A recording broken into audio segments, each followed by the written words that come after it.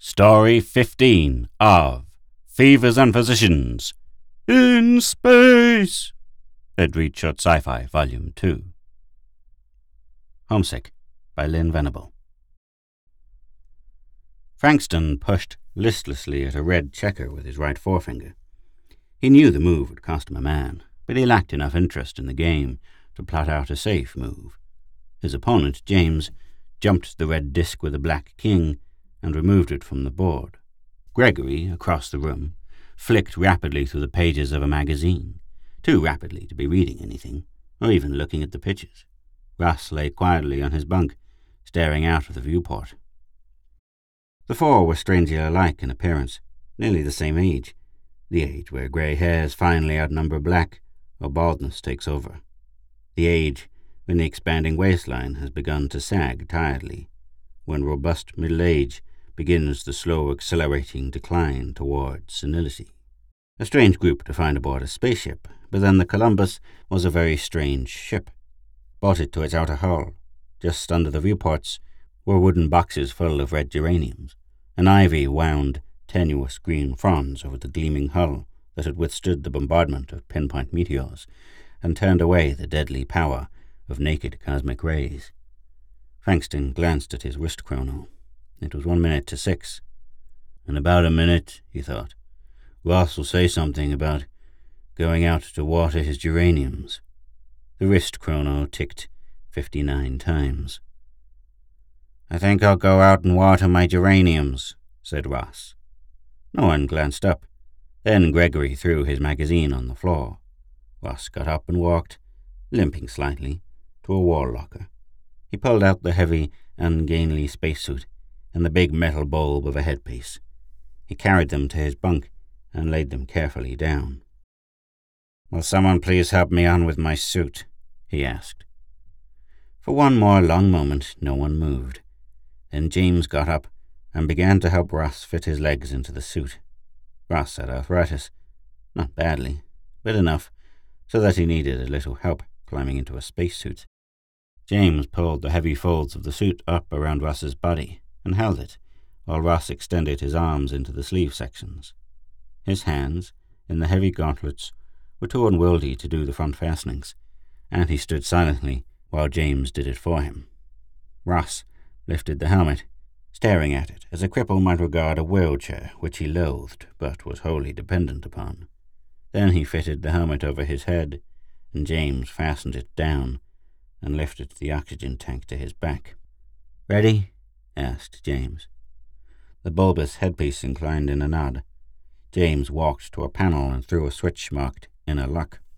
A round aperture slid silently open. Ross stepped through it, and the door shut behind him as James threw the switch back to its original position.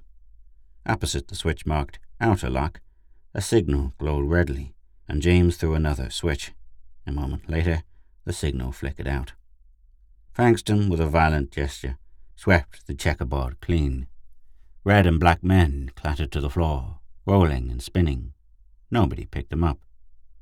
What does he do it for? Demanded Frankston in a tight voice. What does he get out of those stinking geraniums? He can't touch or smell. Shut up, said Gregory. James looked up sharply. Curtness was unusual for Gregory. A bad sign. Frankston was the one who'd been watching, the one who'd shown signs of cracking, but after so long, even a psycho-expert's opinion might be haywire. Who was a yardstick? Who was normal? Geraniums don't smell much anyway, added Gregory in a more conciliatory tone. Yeah, agreed Frankston. I'd forgotten that, but why does he torture himself like this, and us too? Because that's what he wanted to do, answered James. Sure, agreed Gregory. The whole trip. The last 20 years of it, anyhow. What he could talk about was how, when he got back to Earth, he was going to buy a little place in the country and raise flowers. Well, we're back, muttered Frankston with a terrible bitterness. He's raising flowers, but not in any little place in the country. Gregory continued almost dreamily. Remember the last night out? We were all gathered around the view screen, and there was Earth getting bigger and greener and closer all the time. Remember what it felt like to be going back after 30 years. 30 years cooped up in this ship, grumbled Frankston. All our 20s and 30s and 40s. But we were coming home. There was a rapt expression on Gregory's lined and weathered face. We were looking forward to the 20 or maybe 30 good years we had left, talking about what we'd do, where we'd live, wondering what had changed on Earth. At least we had that last night out. All the data was stashed away in their microfiles, all the data about planets with air we couldn't breathe and food we couldn't eat. We were going home to big, friendly, green Earth. Frankston's face suddenly crumpled, as though he were about to weep, and he cradled his head against his arms. God, do we have to go over it all again? Not again tonight. Leave him alone, ordered James with an inflection of command in his voice. Go to the other section of the ship if you don't want to listen. He has to keep going over it, just like Ross has to keep watering his geraniums. Frankston remained motionless, and Gregory looked gratefully at James. James was a steady one. It was easier for him, because he understood. Gregory's face became more and more animated as he lost himself, living again his recollections. The day we blasted in, the crowds, thousands of people, all there to see us come in. We were proud. Of course, we thought we were the first to land, just like we'd been the first to go out. Those cheers, coming from thousands of people at once, for us, Russ. Lieutenant Russ was the first one out of the lock. We decided on that. He'd been in command and for almost 10 years, ever since Commander Stevens died. You remember Stevens, don't you? He took over when we lost Captain Willers. Well, anyway, Russ out first, and then you, James, and you, Frankston, and then Trippitt, and me last. Because you were all specialists, and I was just a crewman. The crewman, I should say. The only one left. Russ hesitated and almost stumbled when he stepped out, and tears began pouring from his eyes, but I thought, well, coming home after 30 years and all that. But when I stepped out of the lock, my eyes stung like fire, and 1,000 needles seemed to jab at my skin. And then the president himself stepped forward with the flowers. That's where the real trouble began, with the flowers. I remember Russ stretching out his arms to take the bouquet, like a mother reaching for a baby, and suddenly he dropped them, sneezing and coughing and sobbing for breath, and the president reached out to help him, asking him over and over what was wrong. It was the same with all of us. We turned and staggered back to the ship, closing the lock behind us. It was bad then. God, I'll never forget it. The 5 of us, moaning in agony, gasping for breath, our eyes all swollen shut. And the itching. That itching. Gregory shuddered. Even the emotionally disciplined James set his teeth and felt his scalp crawl at the memory of that horror. He glanced toward the viewport, as though to cleanse his mind of the memory. He could see Ross out there, among the geraniums, moving slowly and painfully in his heavy spacesuit.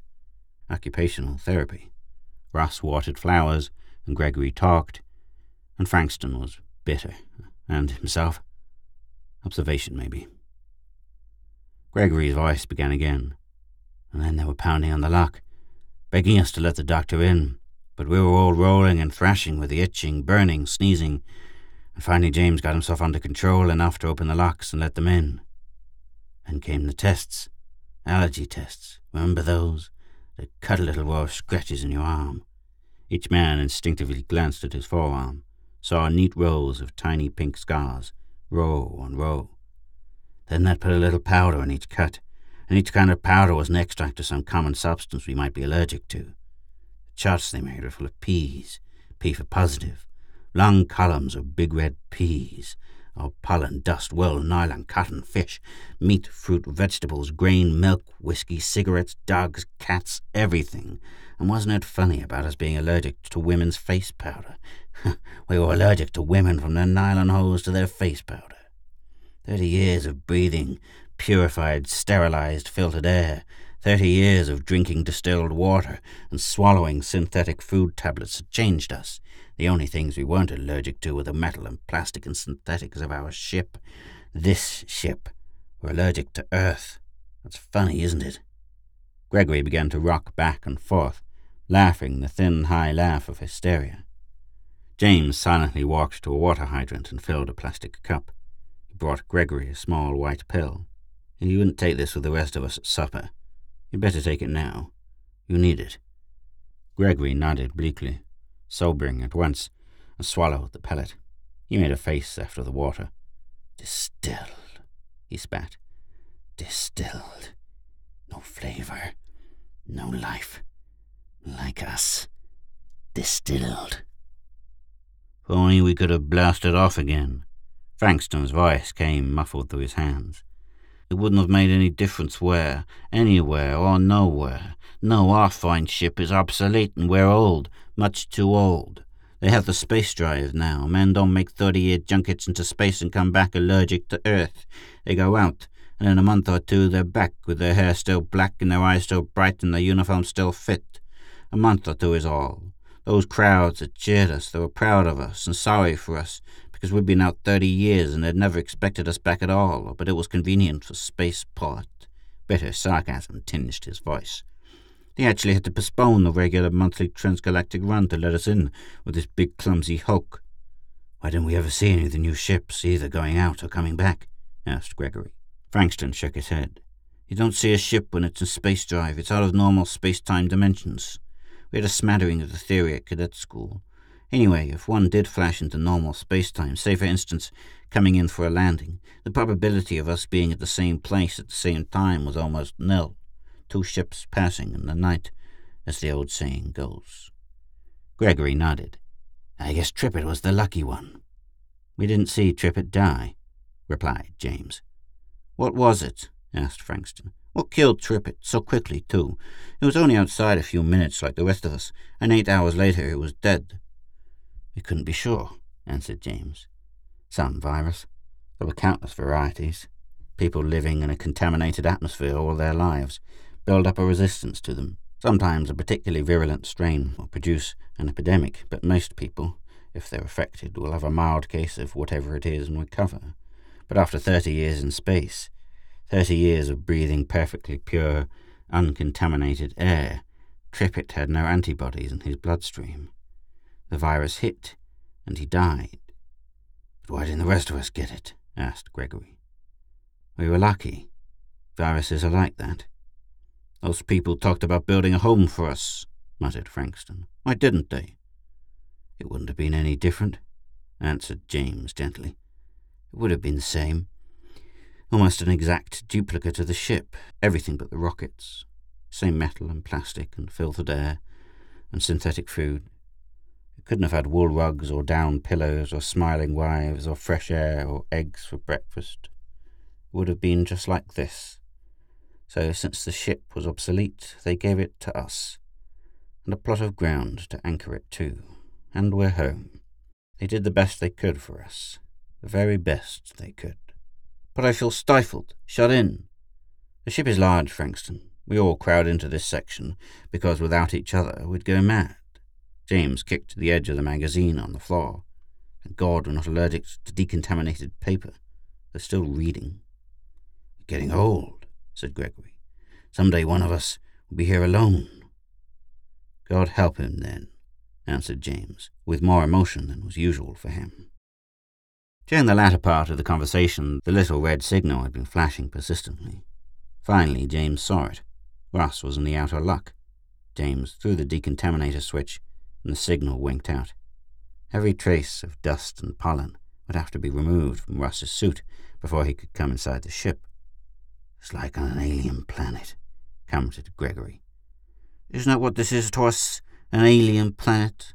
asked Frankston, and neither of the other men dared answer his bitter question. A few minutes later, Ross was back in the cabin, and James helped him out of his spacesuit. "How are the geraniums, Ross?" asked Gregory. "Fine," said Ross enthusiastically. "They're doing just fine." He walked over to his bunk and lay down on his side so he could see out of the viewport. There would be an hour left before darkness fell, an hour to watch the geraniums. They were tall and red, and swayed slightly in the evening breeze.